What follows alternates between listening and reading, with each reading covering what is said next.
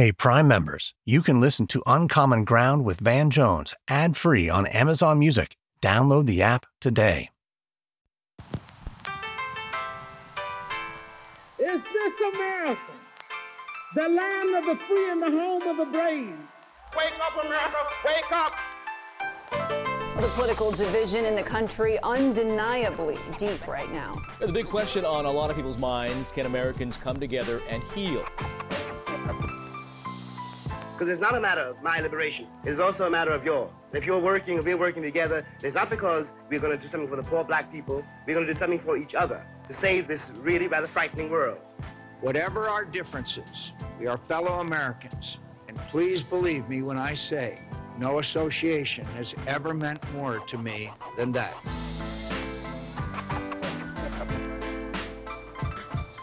I'm Van Jones, and this is Uncommon Ground.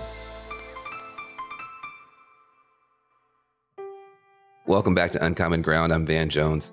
On this show, we explore what it takes to make meaningful change in such a divided country. And my next guest is somebody who has thought a lot about that very question. It's Andrew Yang. And before I start bragging on him and telling you everything that he's done, I just want to tell you why I love this guy so much. A lot of times I feel trapped between the people who just want to defend the status quo, the kind of establishment types that just want everybody to kind of go away, calm down, be civil, pay your taxes, and basically shut up, versus the people who just want to burn everything down, whether on the left or on the right. And I don't agree with either group. I do think that there's something really wrong with our system, with our society. People are being let down. The earth is dying. We aren't solving real problems. At the same time, the idea that, you just, pick somebody to blame, a racial group or an income group, and just burn it all down, that makes no sense to me either. What we need is a third way out, not people defending the status quo as if nothing's wrong, not the people who want to burn it all down, but people who've got positive ideas. And Andrew Yang is just full of positive ideas, positive solutions. I think he's the best guy in American politics right now. And he's obviously become something of a household name. He's an entrepreneur. He's a philanthropist. He's an author. His new book called Forward, Notes on the Future of Democracy, came out recently. I highly recommend it. But he's best known for his rise in politics. He ran for president in 2020, one of the most successful Asian American candidates in American history. I guess Kamala Harris would have to be number one. And he ran on a big idea, universal basic income, that everybody in the country, especially with the rise of the robots, should be guaranteed a basic floor of income that they can use to meet their needs or to start their business. And that idea was nowhere until Andrew Yang put it on the map. And now it's very much a mainstream idea. He ran for mayor of New York recently. That didn't work out. And now he is leading a new political party called the Forward Party, which is trying to reform the U.S. political and economic systems to try to reduce polarization. And so if you are looking for ideas and hope and solutions, you need to look no farther than Andrew Yang when we get back. Do you ever wonder where all your money went? Like every single time you look at your bank account? Honestly, it's probably all those subscriptions. I felt that way too, until I got Rocket Money. Rocket Money helped me see all the subscriptions I'm paying for, and it was eye-opening. Between streaming services, fitness apps, delivery services, it all adds up so quickly. Rocket Money is a personal finance app that finds and cancels your unwanted subscriptions, monitors your spending, and helps lower your bills. Rocket Money has over 5 million users and has helped save its members an average of $720 a year, with over 500 million in canceled subscriptions. Stop wasting money on things you don't use. Cancel your unwanted subscriptions by going to rocketmoney.com/Wondery. That's rocketmoney.com/Wondery. rocketmoney.com/Wondery.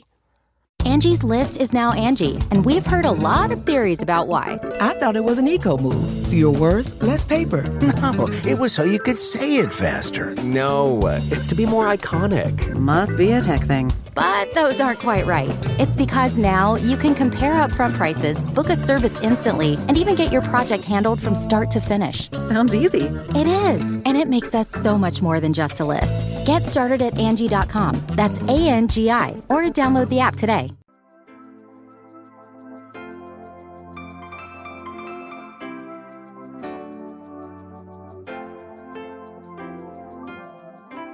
Well, it is an honor to have you on the Uncommon Ground podcast. A lot of what I'm trying to do really has been inspired by you. Oh my gosh, man. That's seriously.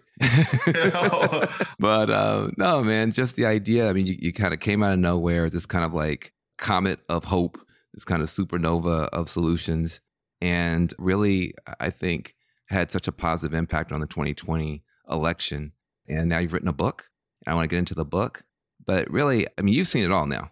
You were an entrepreneur watching the world go south for working class people. You've been a not-for-profit leader. Now you've run for office, national level, local level.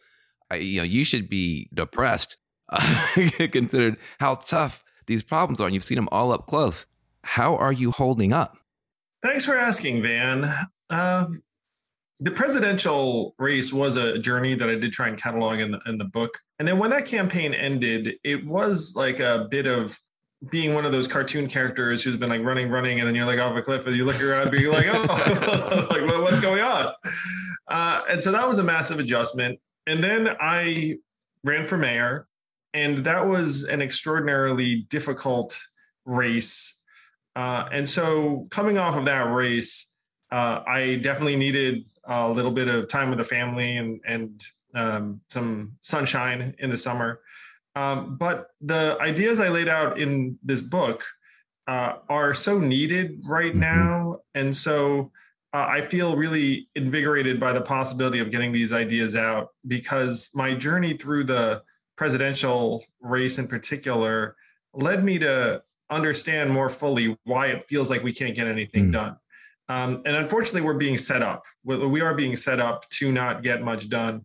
And there are all of these people, I feel like, who are losing hope right now. At the end of the day, when what we're going through right now, it's a crisis of the imagination. I think it's a crisis of the human heart, human soul. Like, things are changing so fast. And I think change is scary for a lot of people, left, right, or otherwise. And when you get scared, you get small. When you get small, you get mean. When you get mean, you start having a self-fulfilling kind of experience where other people start being mean to you. And you can wind up in a civil war in a country if you're not careful. And I think the biggest fear that people have is that they're not going to be able to feed their families. And so people who've got good economic ideas, I think, are really key. And you've got some in the book. Can you just talk a little bit about how you see the economy, what's going wrong, and how we can fix some of it, any of it? The central problem is that we've started to treat the capital E economy as if it's its own goal with its own heads. Meanwhile, our quality of life has eroded to 28th in the world by measurements like clean air and clean water, public education, infant mortality, life expectancy, like the basics. Meanwhile, the stock market is gangbusters and everything else. And so I'm a straightforward thinker where I'm just like, well, if you are trying to increase stock market prices, then I guess that's what you're going to get. Like, we should be trying to increase people's life expectancy and education rates and the quality of the environment. And if you made that the measuring stick and the goal of progress, then all of a sudden, every quarter you'd have well, we're still terrible at this. And then, your public officials would have a different set of goals. They'd be like, oh, well, 28th, that's pretty terrible. Let's try and get up to 25th. I think that's true. And at the same time, you got some pretty bright answers. The universal basic income idea, which is now well known, but wasn't before you, is that everybody should get $1,000, period. And it's just your money, you do with it what you want to. That was a crazy idea. But you have this other idea that's kind of, really new and different, which is tax the robots. Why would taxing the robots make a difference? How's that even going to scratch the surface? Most people never thought about that. More and more of the work that people do is going to be done by technology in the days to come. And our tax system right now is going to do a terrible job of capturing any of that value. where if you use Google's AI to answer phones, there are 2 million Americans right now that are in call centers. So they pay taxes, most of them. And so then you ask, okay, how much is Google going to pay in taxes if its software is doing this? And the answer is next to nothing. You look at the tax rate of these tech companies, they just move it through Ireland or wherever the heck, and we don't see a dime. So we're stuck in the situation where the value is going to be slipping through our fingers more and more unless we actually capture a toll on that. And if we do capture a toll on that, by the way, it could amount to hundreds of billions of dollars, trillions of dollars very, very quickly, because the value is so immense. And to me, it points to a freshness of approach that I think you represent. I think that both parties really need. Like what you just said, I don't think anybody can argue with from the left or the right if they thought about it. There's not an automatic constituency for or against that that's already been trained by their political media to hate it or like it. And, which really kind of brings me to the other point about your book. You're talking about rewiring the government. I'm very worried about democracy. Me too. I don't like what I'm seeing. It seems to me that we now have, even at the level of voting, you have both sides maybe less and less willing to accept the results of elections. I think you've popped the hood on that, and you've got some ideas as well that I think are worth talking about. Talk a little bit about this idea of open primaries and ranked choice voting, especially given that you kind of had experience of that in New York and you didn't win that election.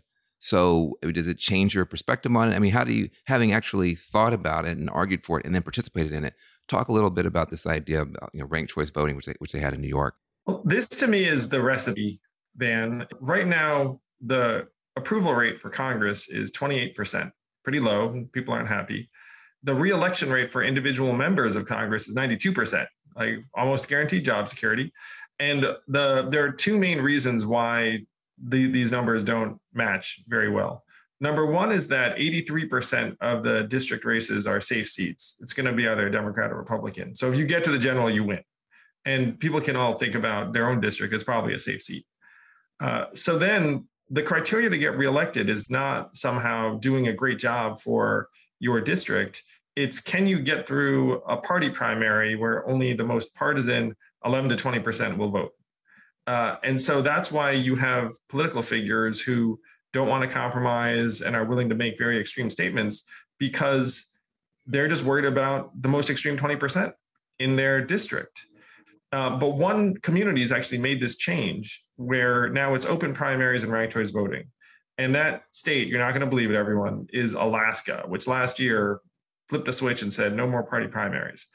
And then this year, Senator Lisa Murkowski was the only Republican senator to vote to impeach Donald Trump, who's also up for re-election in 22. Her approval rating among Republicans in Alaska right now is 6%, according to one poll. So if she was subject to a party primary, she's obviously out of there, which is one reason why you're not seeing many Republicans say a bad word about Trump. But now with open primaries and ranked choice voting, she actually can make her case straight to all Alaskans and try and appeal to the 51% instead of the 10 to 20% at the extreme. So this is the big fix. This is the anti-polarization recipe for the country. And believe it or not, we don't even need Congress to do it. That the way they did in Alaska was through a ballot initiative that citizens led. We can just do the same in 24 other states that allow for ballot initiatives, and then unlock our legislators from this extreme polarization that is unfortunately driving them to the extreme to keep their jobs. Wow. Nice. Yeah. What you're hearing are the sounds of people everywhere putting on Bombas socks, underwear, and T-shirts made from absurdly soft materials that feel like plush clouds. Yeah, that plush. And the best part? For every item you purchase, Bombas donates another to someone facing homelessness. Bombas. Big comfort for everyone. Go to bombas.com/Wondery and use code Wondery for 20% off your first purchase. That's bombas.com/Wondery, code Wondery.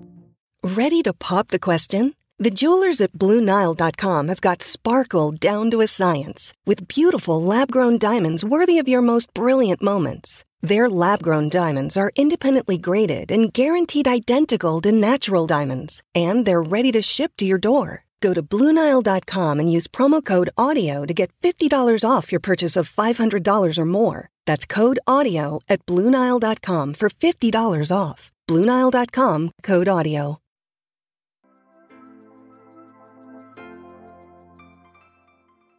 Well, I love that idea. I don't think we explain to people well enough in the media how these incentives work right now. It really doesn't matter. If literally, you meet 10 people and 2 of them can fire you and the other 8 aren't going to participate or can't because there's another party. When I say 2% can fire you, what do I mean? I mean, it's a very small number of people in that supermarket who are going to vote in your primary. If you're a Democrat, you cannot vote in a Republican primary. If you're a Republican, you cannot vote in a Democratic primary. So you automatically cut half the people out just for the primary election. And then most people don't vote in primary elections. So you have another chop. So you wind up, we say, why do these people say this crazy stuff? Why do they seem so extreme? Because they're talking to weirdos. They're talking to weirdos. Talking to weirdos, yes. But if a weirdo is your boss, if your weirdo can fire you, then you kind of have to talk a little weird. It's not that we don't have good people in elective office. We do. It's that the incentives to act terribly are so overwhelming that we require superhuman, almost suicidal levels of courage to do the right thing even part of the time. And so I love your fixes because they do tend to go to the core of the matter. I am very concerned about where we're headed in the following respect. There really should be a grand bargain now on voting, just voting itself. The Republicans keep saying we want to cheat. I'm a Democrat. They say we want to cheat. And we say we don't want to cheat. And then we say, you guys want to gerrymander and suppress our vote on racial grounds primarily. And they say, no, we don't. And it turns out you can do this for a very long time and nothing improves except more and more division, cynicism, hostility, anger, and possibly in 2022 and 2024, election results that millions of people won't accept. I mean, it's all this kind of thing. So I'm encouraged by your courage in putting ideas out. But am I crazy? If you are concerned, Van, you are right to be deeply concerned. I'm also deeply concerned. So one of the ways I think about it now is that Democrats have become the party of institutionalists and Republicans have become the anti-institutional party. And one measuring stick I throw in the book that I think speaks to this is that 69% of Democrats have a high trust in the media. And if you look at Republicans, you're down to 15%. So then if you go to Republicans and say, hey, lost that election, and be like, I don't believe your vote. And so now we have these divergent versions of reality, and it's very, very difficult to hammer something out. We should be very, very concerned. And one of the deficiencies I'm seeing is that if you were to build a democracy and you would want it to be resilient to authoritarianism, let's say, you would definitely have a system that looks nothing like ours. Like ours is actually very, very vulnerable to authoritarianism because you have 2 major parties. And if one of them succumbs to an authoritarian leader, all of a sudden everyone's political incentives are to be in line with that leader. And you don't have much in the way of additional safeguards. If you were to want to build a more resilient system, what you would do is you'd be like the UK. The UK has 5 parties, Sweden has 8 parties, Netherlands has 18 parties. And then if one of those parties succumbs to bad leadership, then everyone's like, oh, that party over there seems like a little off the rails, but then that's not existential. But the problem is that you have this anti-institutional impulse that's now essentially in command of one of the 2 major parties. And then the other major party, the Democrats, have been put in this role where they're defending these institutions that, oh, by the way, some people have some serious problems with and like aren't really delivering in the ways that some people hope or some people would expect it to. And so the Democrats are being placed in a very tough spot in terms of the argument they have to make. Because they're like, no, it is working. It is working. And more people are like, is it working? Maybe it's not. When I was a fellow at the Center for American Progress back in Ancient History Now, Tony Blair came by to talk to us. And he predicted this.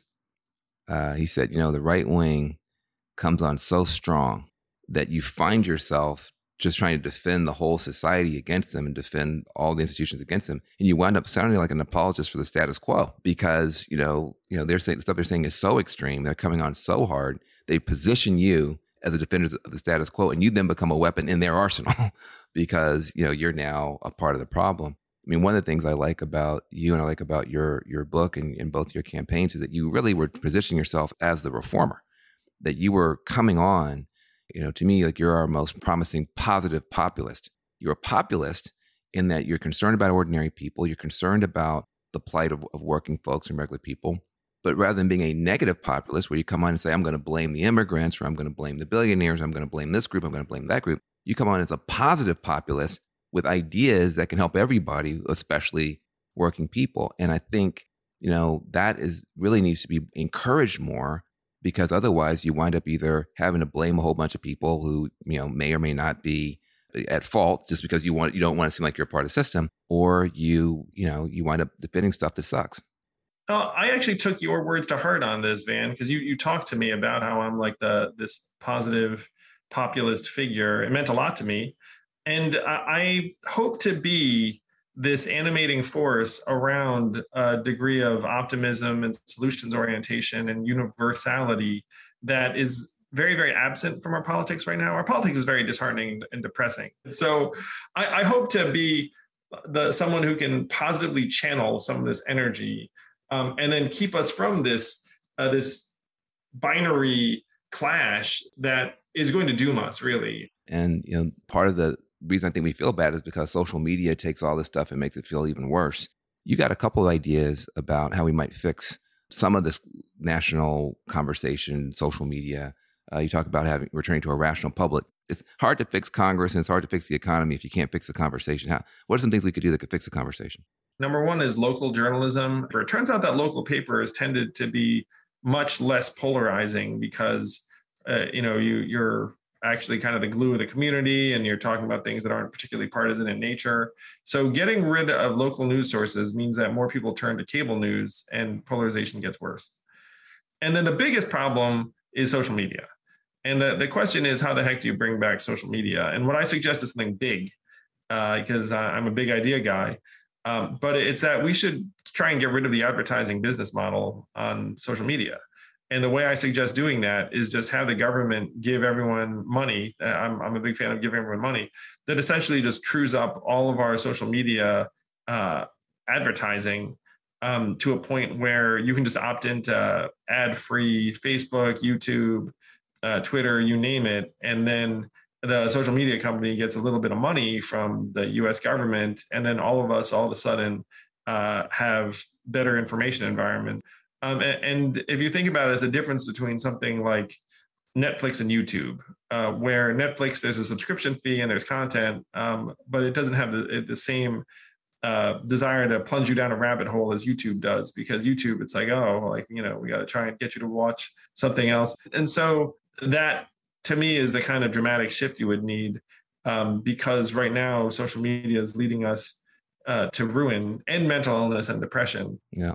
Look, I'm very interested in trying to figure this out as a part of the media. I do feel like we're somehow accelerating the bad stuff and decelerating the good stuff. And the worst part about it is it doesn't seem to be anybody's intention to do that. I know a lot of people in Hollywood and Silicon Valley, whatever, nobody seems to have the intention of creating this downward spiral, but here we are. Yeah, this is something too that I want people to understand, is that right now there are a lot of folks in American life who are like, oh, there's someone in there pulling the strings and making things. Yeah, we wish. We go find them and give them a good talking to. Yeah. Most of this, and this is actually in some ways more dangerous and darker, but most of it is that you have reasonable people in systems of very, very messed up incentives, and then it's leading us to ruin. And so that to me, again, has to be the core mission, is to get our heads back and up and say, wait a minute, I do have these feelings and affiliations, but right now my tribalism is getting ginned up to a level that might not be helping me or the country. And how am I actually going to try and line up the incentives with the common good? So I have big ideas in terms of government, but we're at a dangerous time, because if reasonable people do rational things, we're sunk. Yeah. But look, I'm glad that you say that, because I do think that the conspiracy chic now on both the left and the right is getting in the way, because it's much worse than that. if there were 12 people in a room someplace twirling their mustaches, we could go find them and just put better people in there, something like that. Everybody who's trapped in these systems believes, we're one vote away or one small tweak away or, one bill away or one product launch away from having a better outcome. It's just not true. The paradigm that we have been operating inside of has divorced itself from the functional reality of the modern day economy, modern day environment, modern day demographics. And people are just in there doing what makes sense to them without really anybody flying the plane anymore. So I think it requires depolarization. I think it requires us to come together. I think it requires us to think deeply, to care a lot, and to put forward bold ideas, which is what you're doing. And I think it's really, really key. Let me just say, you're the first Asian American national politician. I remember in 84 and 88, when Reverend Jackson ran for president, Reverend Jesse Jackson. It changed my life. It's sort of a lost chapter now in American history. People don't remember or refer back. But it was during Reagan Bush era. Conservatism was really on the rise. We had very few voices. And the only time I saw my father cry was watching him watch Reverend Jackson address a Democratic convention in 84. Just the idea that an African-American man could stand in front of the nation and have his own ideas and have his own solutions and have his own critique and make it to that level. And it was 20 years, 88 was 20 years after Dr. King was killed and 20 years before Obama was elected. So it was really kind of this 40 years in the wilderness for us as Black folks. 68, King is killed. 2008, Obama's elected. In that 40-year wilderness, Reverend Jackson really was like a center post for us. So I know the importance of someone who looked like me standing before the country. You have arisen as this incredible figure at a moment where there's hate crimes against Asian Americans, where the President of the United States was saying things that were inflammatory with regard to the virus. And it's kind of like, it seems like the best and the worst of all possible worlds for you as a figure. I just wanted you to speak about that as somebody who has become a historic figure in a very difficult time. Thanks, Van. I confess to some people who are close to me that one of my goals in running for president was to get on that debate stage because I thought it would be immensely meaningful for Asian Americans to see one of us on that debate stage. And when I came off that debate stage in Miami that first time and I saw the image, even I was like, well, who's the Asian guy?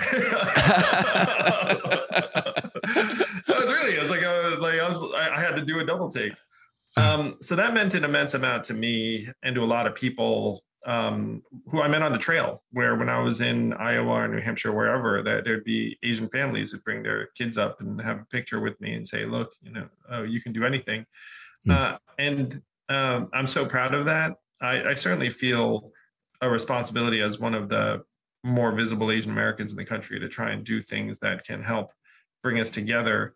And I say to Asian American communities that can be something that we actually try and lead on, is trying to bring this country back together. And you'd think Asian Americans would be kind of like an unlikely group to lead on that, honestly. But what I say to them is like, look, no, I mean, we're kind of this like group in the middle is what I described, like the Asian Americans. And Ronnie Cheng, the comedian, talked about how it's like, we're here to navigate America through its black-white conflict. Which is, he's obviously a comedian. But, you get it. That's good. Yeah, but I say to Asian American groups, it's that, look, this country really needs us and can use us, and we have to do everything we can. Yeah. Well, look, you're somebody, you're definitely doing all you can, and it's all you can ask. My grandmother used to say, do your best, angels can do no more. And people who I think see folks like you or me on TV, the public eye, they may have some idea that it's not all cake and ice cream. It's really not. It's really tough. And therefore you have every excuse to be mean, to be grumpy, to dismiss people, to be crappy. And I've seen you talk to just walking down the street with you, and just any person, you treat them with so much respect, so much dignity, and so much curiosity. I mean, I think one of the reasons why why you're so good at what you do is not just because you're a great presenter, you're also just a great listener and a great person. And I'm just so honored to have you on this podcast. I'm honored to be a part of your life. I think we can save democracy, but it'll take the kind of leadership that you've been showing. And I appreciate you, brother. Love you, Van Jones. And I genuinely just like people. I think that's one reason why you and I get along, that, we have an actual interest in human beings. Yeah. Yeah. True. It's true. I encourage everybody to get the book. It's called Forward: Notes on the Future of Our Democracy. It's by Andrew Yang. You got a little tiny taste on this podcast, but you should get the whole gulp that he's offering up. Appreciate you, brother. Thanks, man. Great being here. We see the beauty of hope. That spirit is so beautiful. Those who become American citizens love this country even more. And that's why the Statue of Liberty lifts her lamp to welcome them to the Golden Door.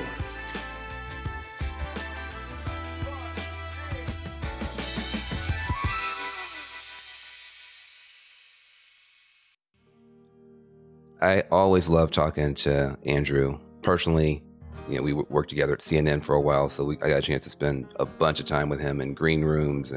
And what I like about him is that a lot of politicians, those who are kind of anti-Trump, anti-kind of right-wing rebellion, they seem like they're coming to the defense of the establishment.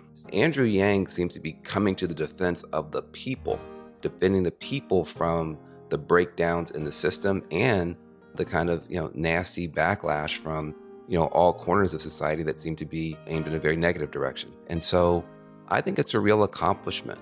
I hope more people carve out a similar lane. I think the reason he's able to be successful with it, he talks about the incentives.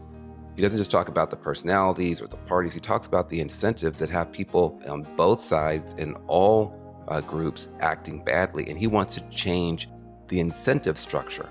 Well, if you want your party to be better, or if you want to have more options for people economically or politically, you can align yourself with someone like Andrew Yang and still call yourself a Democrat or call yourself a Republican. I just think he's doing something that we need to pay attention to.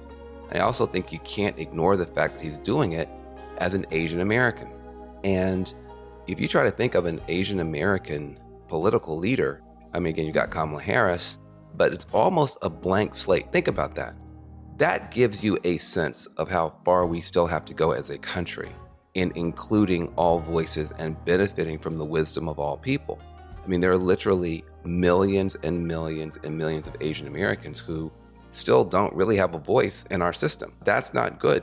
And it's not just Asian Americans. You could say the same thing about Native Americans. I guess you have Deb Haaland, who's a part of the Biden administration, but there's not a national voice for Native Americans that's really broken through at a massive level yet. There are very few Muslim voices in the country. There are whole groups and categories. I don't mean like 12 people. I mean millions of people who we still have not yet made room for at the table. And the mere fact that you have that many people who still have not had their turn, in a weird way, can give us some hope, because what happens when they all step up, when we actually start listening to everybody, when we start listening to and putting the spotlight on and giving the microphone to other people, other ideas will show up. So if right now you feel hopeless, it might be because the menu is just too short. It might be because we just have too few people in the conversation. Part of the reason the conversation feels so stuck is because so few people are participating at this stage. Here's the big takeaway, I think, for all of us in the Uncommon Ground community, you listening right now. You probably have ideas yourself. You might have any number of things that you want to do.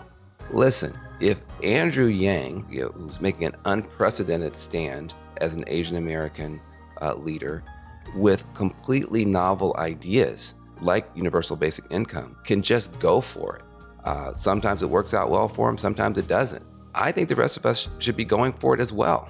What crazy idea do you have? What insight have you garnered from your life, from your very, very particular perspective? How can you raise that idea up or act on it? It doesn't always have to be on the national stage. You don't always have to run for president or run for mayor. You can run for PTA president.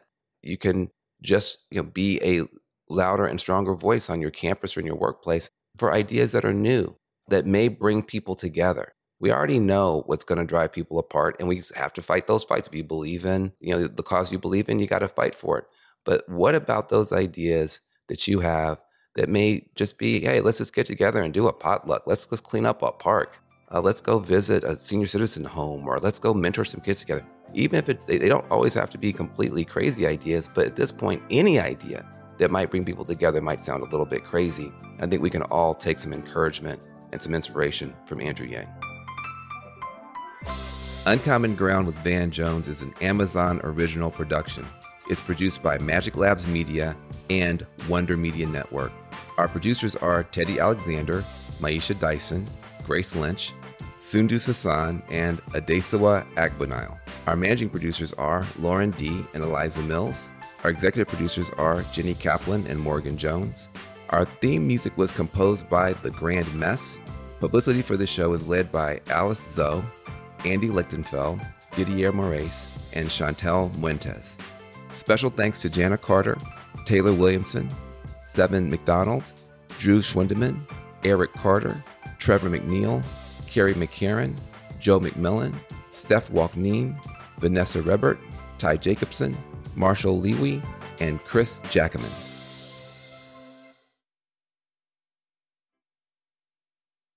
Hey, Prime members, you can listen to Uncommon Ground with Van Jones ad-free on Amazon Music. Download the Amazon Music app today.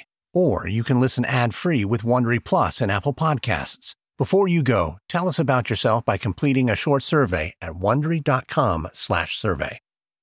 In the climate-ravaged year of 2072, the city of Pura stands as a miraculous green haven, a geoengineered paradise that protects fortunate residents from the global catastrophes of heat domes, fires, floods, and droughts. Demetria Lopez heads up Pura's public relations, tirelessly promoting the city's idyllic image. But when she stumbles upon a dark secret that, if exposed, would be the downfall of Pura's existence, she must decide who and what she is willing to protect. From Wondery, the makers of Academy and Dr. Death, The Last City stars actors Reyes Sehorn, Jeannie Torrado, and Maury Sterling. Follow The Last City on the Wondery app or wherever you get your podcasts. You can binge all episodes of The Last City early and ad-free right now by joining Wondery Plus.